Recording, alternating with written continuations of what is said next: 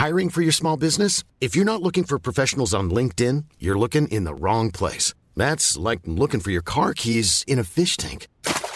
LinkedIn helps you hire professionals you can't find anywhere else, even those who aren't actively searching for a new job but might be open to the perfect role. In a given month, over 70% of LinkedIn users don't even visit other leading job sites. So start looking in the right place. With LinkedIn, you can hire professionals like a professional. Post your free job on linkedin.com/people today.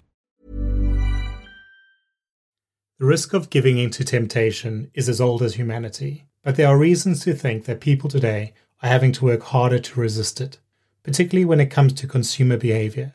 Digital technology has made it easier and faster to buy goods and services in an instant, without the delays of processing that once comprised an inbuilt cooling-off period. This might sound like a headline from today's papers, but in fact it was from an article in the Financial Times published 7 years ago, almost to the day. So at a time when Klarna was around, yes, but only just beginning its global expansion, when Affirm was only 2 years old, and Afterpay just a few months old.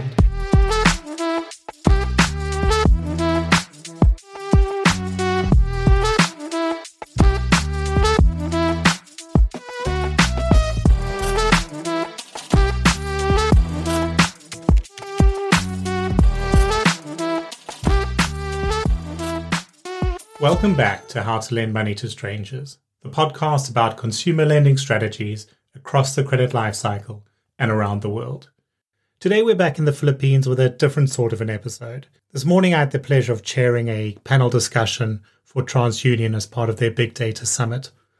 And since the topics that we discussed included buy now, pay later and alternative credit scores, two topics that are already popular on the show, I thought I'd take the opportunity to record our discussion and turn it into this episode. I was joined on the panel by Michele Tucci of Credo Labs. Credo Labs work with neobanks, challenger banks, BNPL, any digital lender really, to build alternative data credit scores to help increase access to credit. And Michele is their Chief Product Officer. Michele has held product management, business development, and international consulting roles and has delivered projects in 51 countries around the world. He was joined by Andre Marquez, Head of Provenir Sales for Asia Pacific.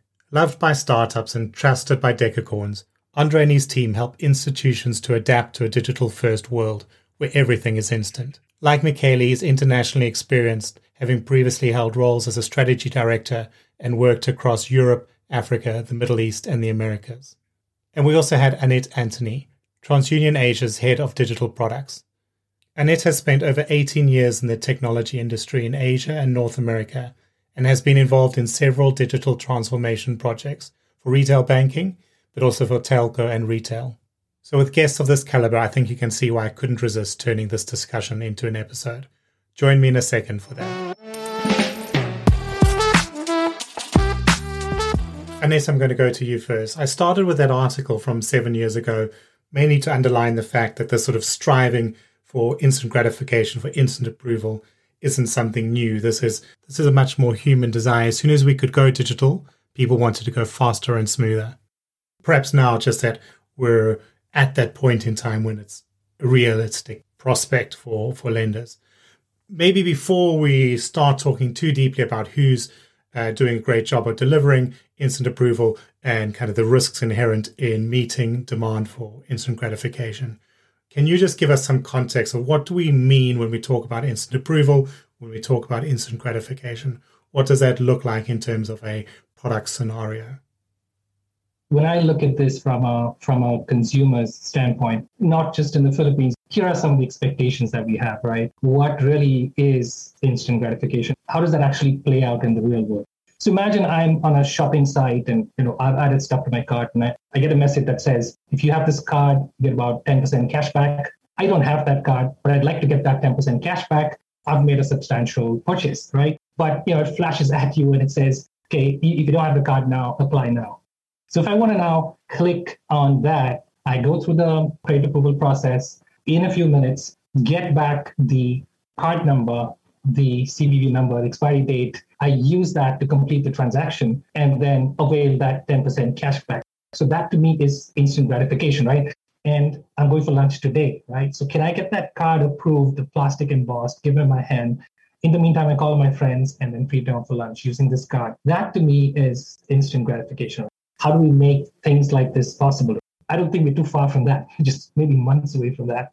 And cash, right? Cash is more important because I was talking to Moneyland in Hong Kong, and he was actually saying when people actually go to them for cash, they need the cash today. They need it instantly, right? They're not going to wait for weeks. When they go to banks, they say, oh, they need to submit address proofs and income proofs, and it takes a couple of weeks. And instead, they'd rather go to money lenders, give them the cash instantly, even though the interest rates are higher. And BNPL, not to forget, Brendan, you mentioned that, but I'm sure the other panelists can also talk about that in a bit more detail.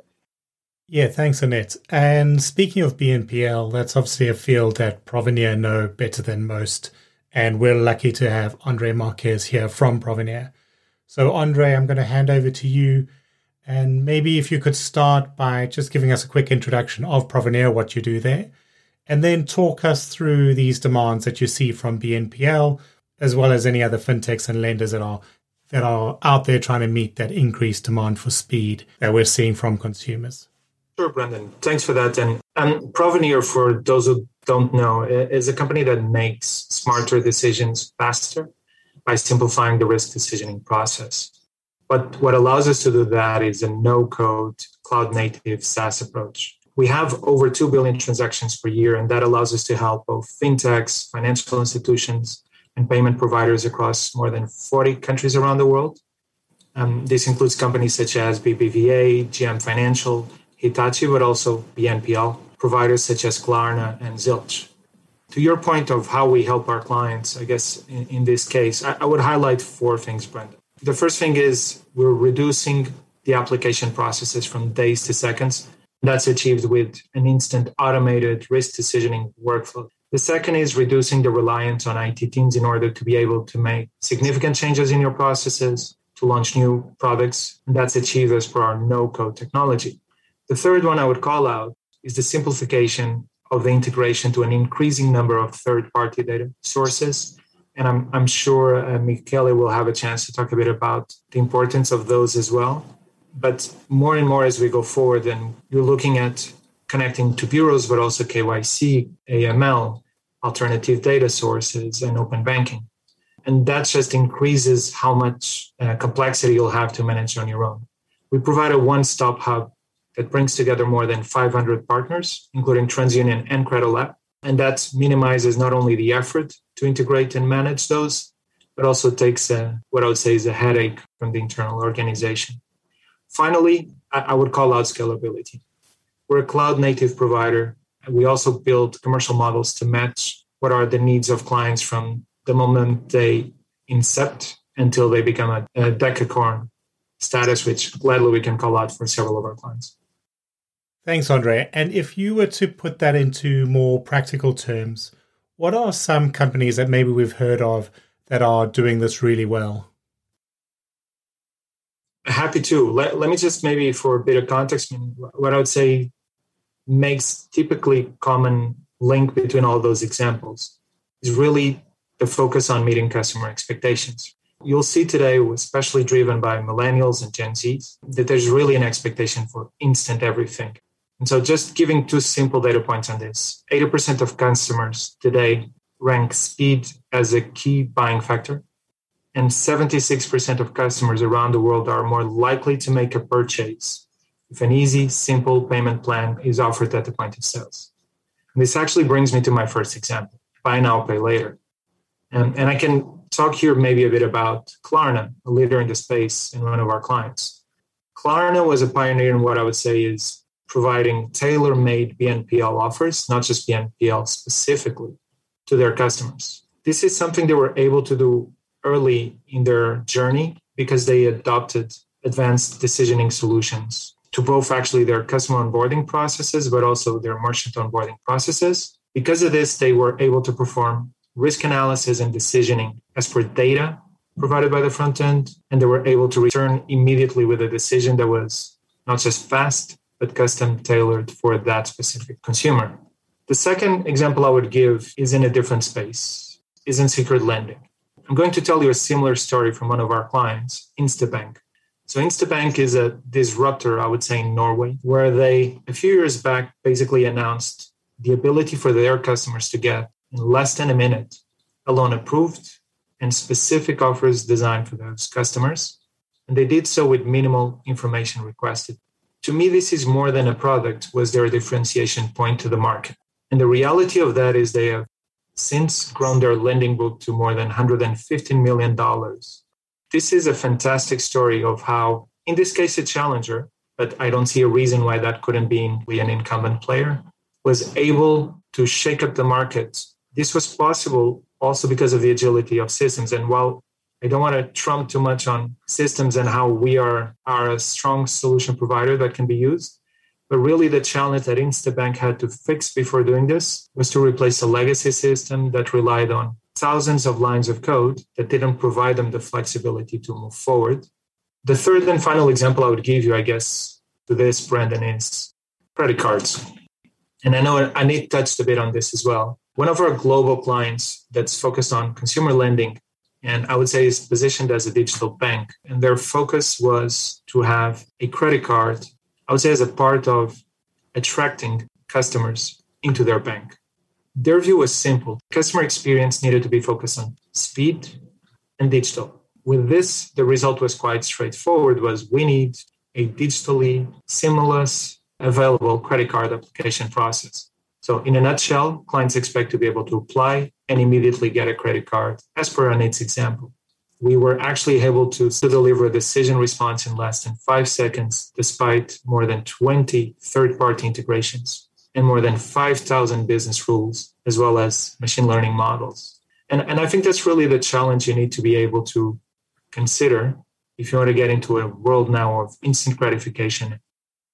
So in my introduction, I read that passage from the Financial Times as a reminder that the search for instant is fairly well established.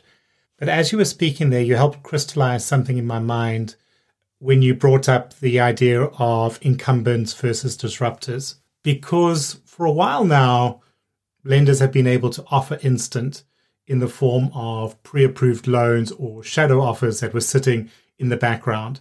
But they could only do that to existing customers, because they would look at the data of the existing customers and then decide what they would lend if they were asked. But for the bulk of people sitting outside the organization, they couldn't. Now, that gave incumbents an advantage because incumbents had customers. And it was very hard for a disruptor to grow because they kind of needed to bring customers on board, and then they could only offer those customers the best possible experience. And particularly if I think like a country like the Philippines, logistics were just holding back that growth. So if a customer had a credit card, they were on the credit bureau, sure, you could offer them a digital experience that could be very fast approaching instant. But the bulk of people weren't there. And to try and service them, to try and bring them on board, you had to rely on either very unreliable or very expensive processes to get the word out. But now the industry is starting to get its head around alternative data, thanks in part to companies like Credolab. So, Michele, let me bring you in here. And can you talk a bit about what alternative data and the scores powered by alternative data bring to the table, even when you look at a market that has a strong credit bureau, has very predictive credit bureau scores? Yeah, thank you, Brandon, and thank you to you for having me here. Having credit bureau scores, credit bureau data is important. As Credolab, we are not advocating for changing that. We position ourselves, as well as other alternative data providers and alternative score providers, as complementary. So traditionally, you had a credit history, and that was good to assess existing customers, to assess the creditworthiness of customers that are known to the credit bureau. But there is, you said just now, and Andre as well, what if the customer is new to the bureau? How do you provide an instant gratification, and how to bring those customers into the bureau without them having to go to payday lenders, for instance, or to illegal lenders? So the two sets of data work really well together. They complement each other. Of course, the predictive power of alternative data is higher where there is no credit bureau data or there is a thin file. But the uplift in terms of marginal Gini points is also important on the bureau population. And the reason is that we are assessing two different components of the same customer, the same applicant. The bureau tends to focus on the ability to repay. When we look at Credolab's data, we focus more on the behavioral aspect. We focus on the willingness to repay. So when you combine the two, affordability and ability to repay with the willingness to repay, you have a stronger assessment of that particular individual. Also, I'd like to bring in examples of tech companies that claim to have a lot of data. You can think of Grab or Traveloka, for instance, in Indonesia. Massive consumer brands that offer a lot of services to customers, and they are all into buy now, pay later now. They're offering unsecured loans to their customers, and yet they are using Credolab's technology to compensate the lack of data that even they have for their own customers. So you have transportation, you have wallet, and you have food delivery type of data. How many customers are generating enough data across the three services to be able to be used for credit assessment purposes? I'm not going to disclose the information, but it's not as high as you think. So buy now, pay later as well. Imagine Traveloka welcoming a new-to-app user. They have no travel history. They have no e-commerce purchases they can rely upon to make an assessment.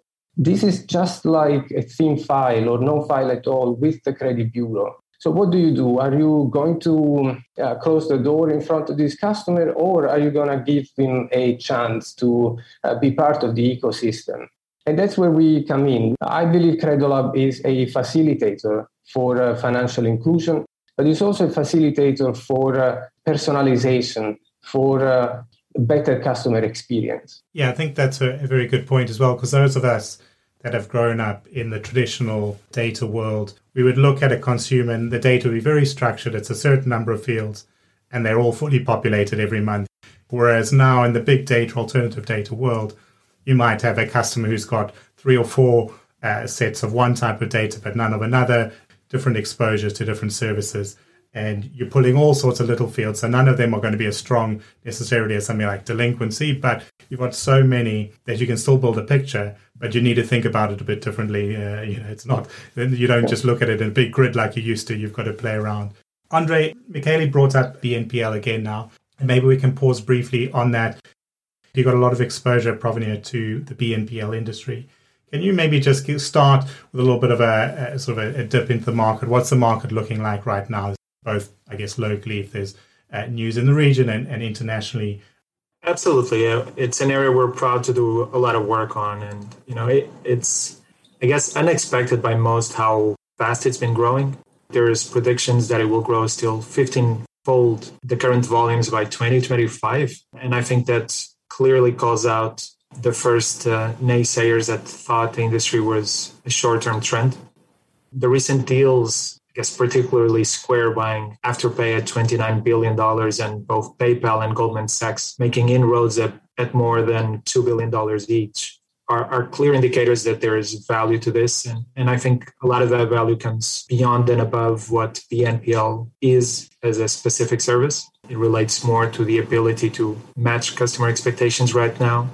I think another interesting point that we can see at this stage is how you start seeing specialization within BNPL providers. So there's things like BNPL offers for vet care, for rent relief, utility bills, way and above what were the original purchase use cases.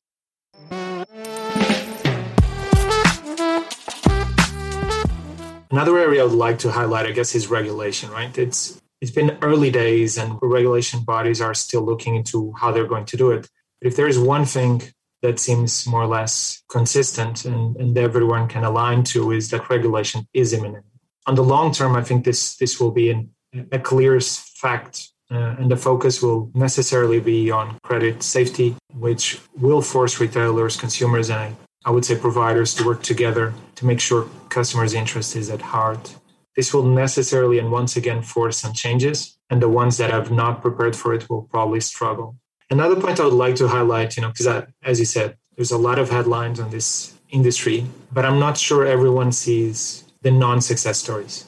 I think that's an interesting point to keep in mind as well. I would say some are no longer with us. Others, you can see struggles. And to your point, I would give an example from the region. Just earlier this week, Hula, a BNPL provider in the region, headquartered here in Singapore, but with presence in other markets, have announced both the exit of the current CEO, but also cutting jobs as they head for a restructuring effort. Looking back, I think there's a few interesting points I would like to call out here, and I only have an outsider's view to this story, but you would see Hula been visibly quite focused on growing their merchant network, and I would say expanding within the region. And as they've done that, they've been also building their own technical solutions while betting on what I would call is a simplified risk management approach where one fits all. I can't stop wondering if this is a matter of too many fronts diluting their attention. But lenders will be looking at those growth numbers, those sale numbers you've just mentioned. And when you look at the idea of buy now, pay later, logistically, it seems not that different to what we've been doing in the past. And be wondering, can we achieve something from this as well? So when financial services seek to follow that path, what are some of the pros and definitely some of the risks that they take on board and need to think about managing? Oh, absolutely, Brendan. And there are certainly several commonalities here that I don't think are specific to a fintech focused on BNPL alone. I think a traditional bank would face the same. The main one I would necessarily highlight is customer experience.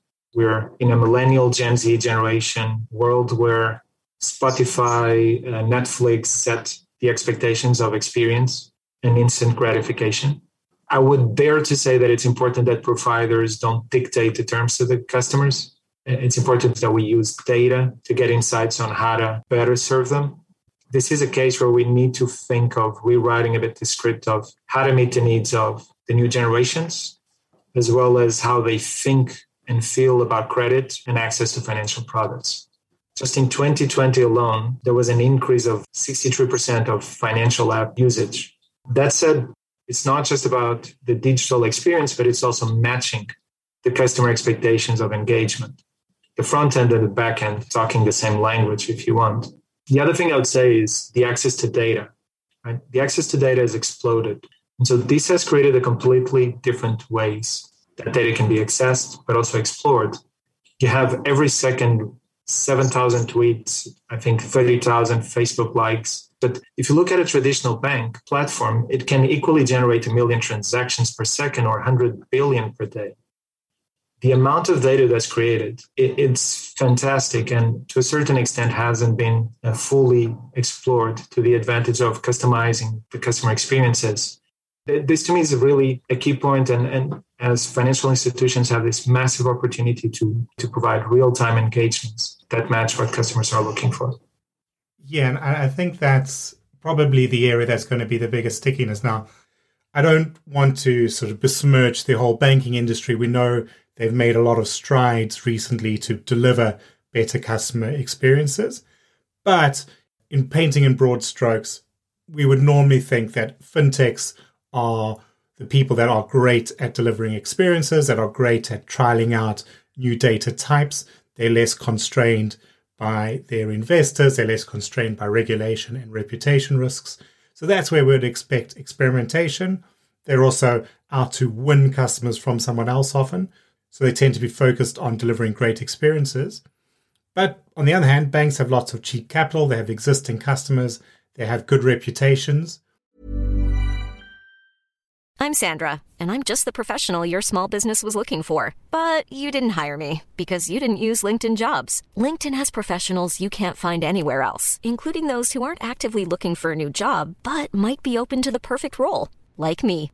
In a given month, over 70% of LinkedIn users don't visit other leading job sites. So if you're not looking on LinkedIn, you'll miss out on great candidates like Sandra. Start hiring professionals like a professional. Post your free job on linkedin.com/people today. Wow. Nice. Yeah. What you're hearing are the sounds of people everywhere putting on Bombas socks, underwear, and T-shirts made from absurdly soft materials that feel like plush clouds. Yeah, that plush. And the best part? For every item you purchase, Bombas donates another to someone facing homelessness. Bombas. Big comfort for everyone. Go to bombas.com/ACAST and use code ACAST for 20% off your first purchase. That's bombas.com/ACAST. Code ACAST. Michele, if I can come back to you here, why don't we see more partnering, or easy partnering at least, between big established banks who maybe can reach out and work with a fintech to get the best of both worlds? It depends on how politically correct you want me to be, right? I think the biggest hurdle that at least we face as a small company pitching the large client, like a bank, is the level of scrutiny that we receive from compliance, from info security, scrutiny also around data governance, data ethics. In the Philippines in particular, we've been approved already 5 times by BSP, not because we had to, but it was easier for the bank to get approval from BSP. So we went through the process. We are now ISO certified, which is an overhead for us, but it helped to go smoother through the onboarding process. So I think what is preventing more banks from partnering with fintechs is internal processes, which are there to protect the bank, and they should be there. I'm not arguing that they should be removed, but if there were a sandbox within the bank to test a new solution to make sure that it complies, I think it would be faster for the bank itself to appreciate the kind of improvements that they can bring in if they partner up. There are also some instances where banks are willing to build versus buy. So they believe, I don't know why, that it would be faster for them to build the solution rather than buy it from a SaaS business. There are neobanks coming into the Philippines. We know of Tonic, we know of TimeBank, and they are already launching lending products. Why? Because they realized that offering deposits alone is not enough to be profitable, and the banks are already profitable. So if they were to allocate a particular product to probably a riskier segment or a younger segment, that's where they could be partnering with fintechs to showcase how well something can be executed in partnership rather than alone. And we have 2 partners here. We have TransUnion, we have Provenir. Another way that banks could be partnering with more fintechs is to just leverage what capabilities TransUnion or Provenir have already built into their offering. So if the bank trusts the due diligence that TransUnion has done, then perhaps they would want to work with a fintech through TransUnion. And that means less paperwork and go to market faster. I wish things would move faster anyways. Speaking of TU, let me come back to you, Annette. We've spoken today a lot about the benefits of delivering instant, and we've spoken a little bit about the risks, how to mitigate those when it comes to credit, building new types of credit scores with alternative data. But what about the fraud risk? Obviously, as we try and make it as smooth as possible for people to come on board, we also potentially open the door for fraudsters to take advantage. Yeah, and that's a good question, right? So I was just sort of waiting for you to ask me that question. So yes, that's what we're trying to achieve is instant gratification, but every 10th transaction in the Philippines is found out to be a fraudulent transaction. So think of all the data breaches that are happening, right? So identities are stolen every single day. But if you look to the Philippines, you have like the Cathay Pacific data breach, about 100,000 Filipinos' data was compromised. Facebook had about 500 million users that was hacked, and out of which 900,000 were from the Philippines. There's a passport breach as well. So when you look at all this identities that are getting stolen, and not to mention phishing that's happening almost on a daily basis, right? And to buy all of these fake identities of people online and in the dark web is again easy.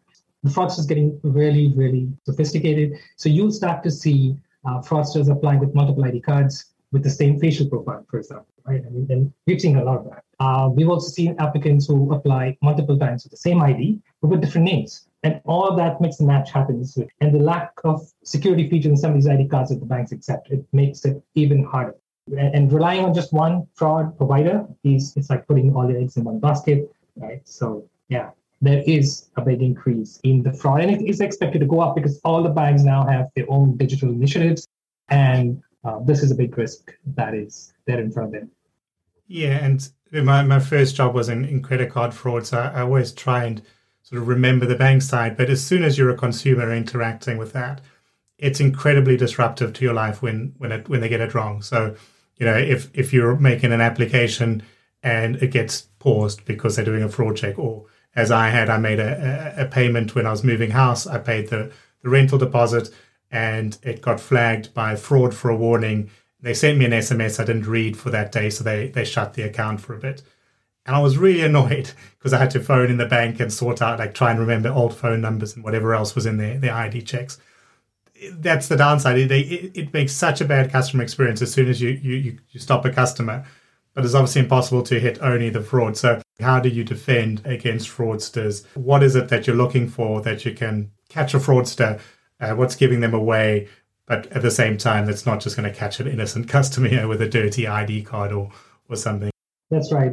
And so when you look at the balance that we need to come up with, right, between instant credit and being able to catch fraud, and the problem there, though, is affects the customer experience. It's going to add a lot of friction in the process. The good ones go away as well. Now, you're trying to catch the bad ones, but the good ones are going away as well. So now how do you strike that balance? So you'll need to do very reliable fraud checks, but you'll have to do them discreetly without hindering the consumer's experience. And that's where, at TransUnion, we'll be looking at ways and means to do this, right? Not just in the Philippines or in APAC, but also across different regions. Now, how do you do that? So one of the things, yes, we have a face scan and we have an ID scan. We try to match them. You're always going to get the false positives and false negatives, right? You need to add layers and layers of defense, right?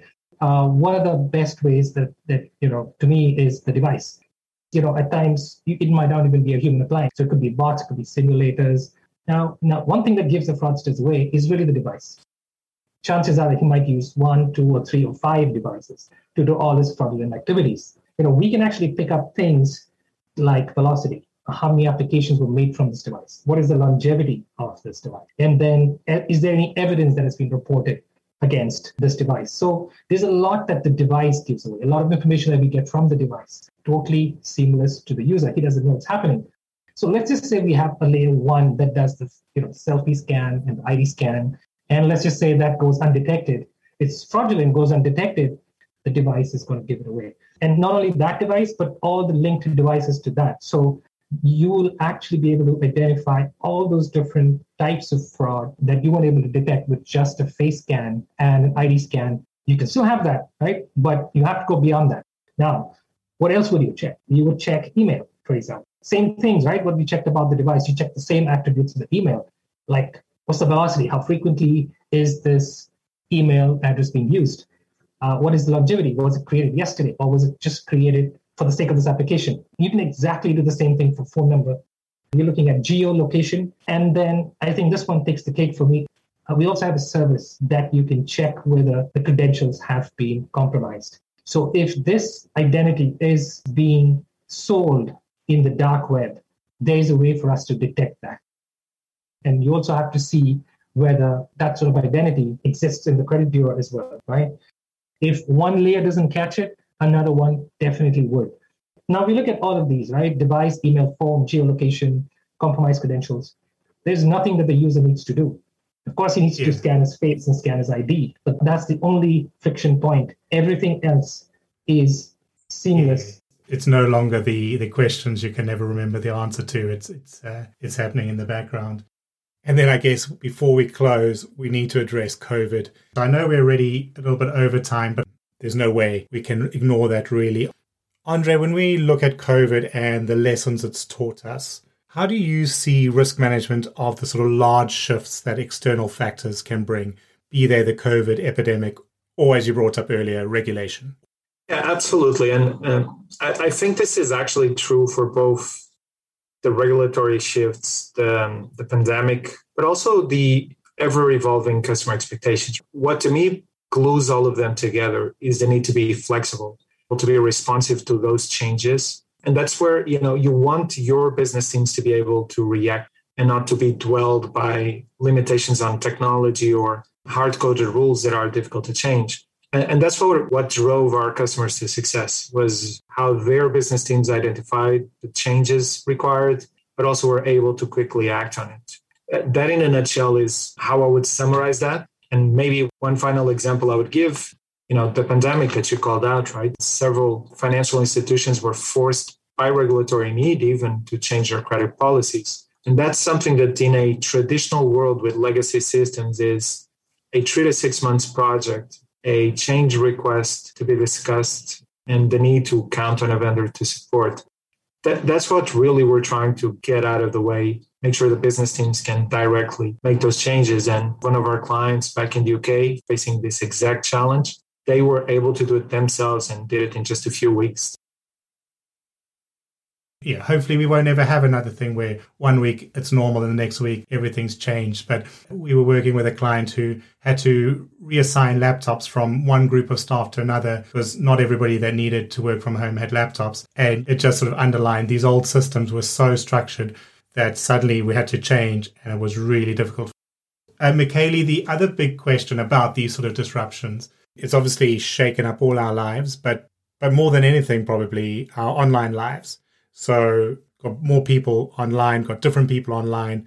That's obviously created the potential for new data for you, but also potentially changing the data you've already got.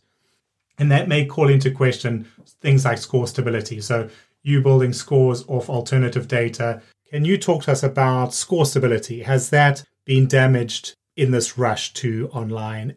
It's a tricky question. So from a data point of view, COVID has been good to us. As insensitive this may sound, but people have spent so much more time on their mobiles.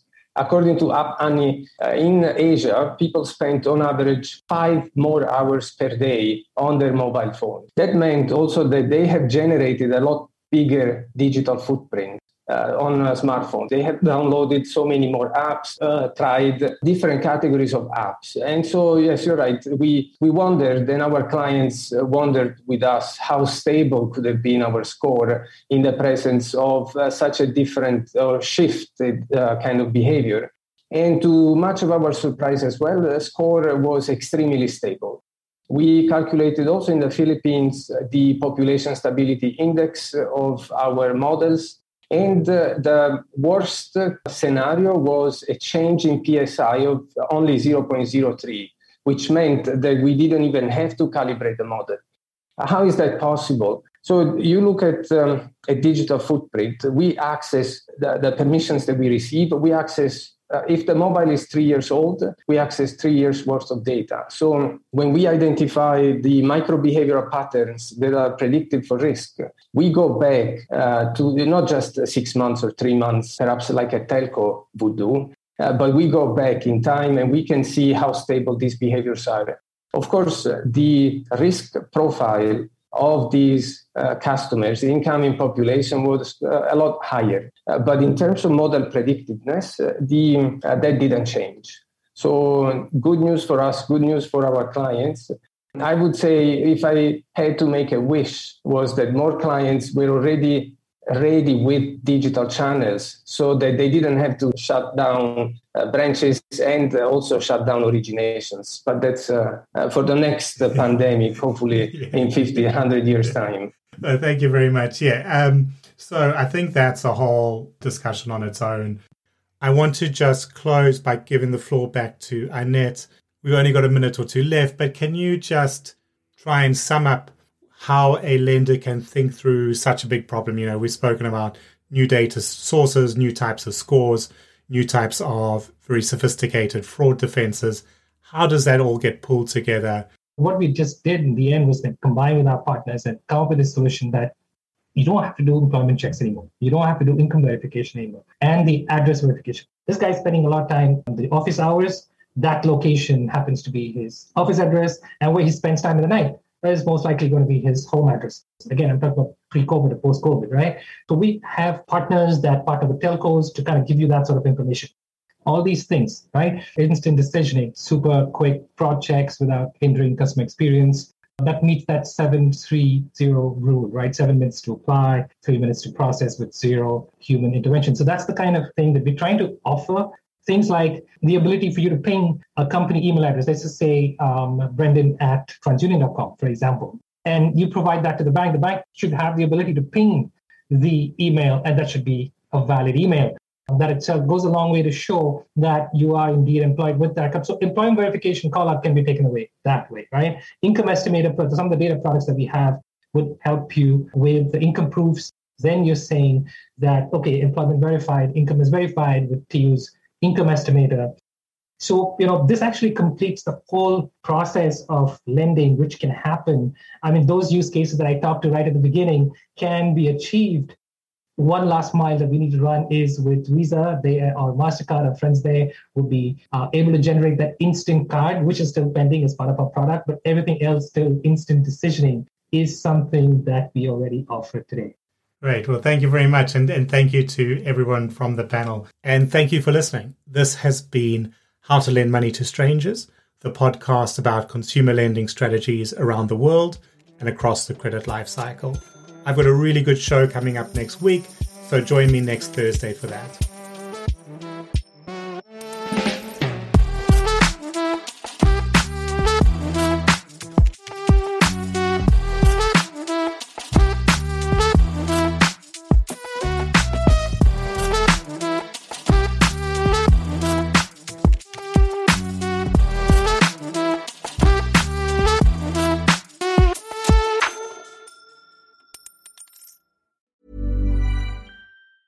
Mom deserves the best, and there's no better place to shop for Mother's Day than Whole Foods Market. They're your destination for unbeatable savings, from premium gifts to show-stopping flowers and irresistible desserts. Start by saving 33% with Prime on all body care and candles. Then get a 15-stem bunch of tulips for just $9.99 each with Prime. Round out Mom's menu with festive rosé, irresistible berry chantilly cake, and more special treats. Come celebrate Mother's Day at Whole Foods Market.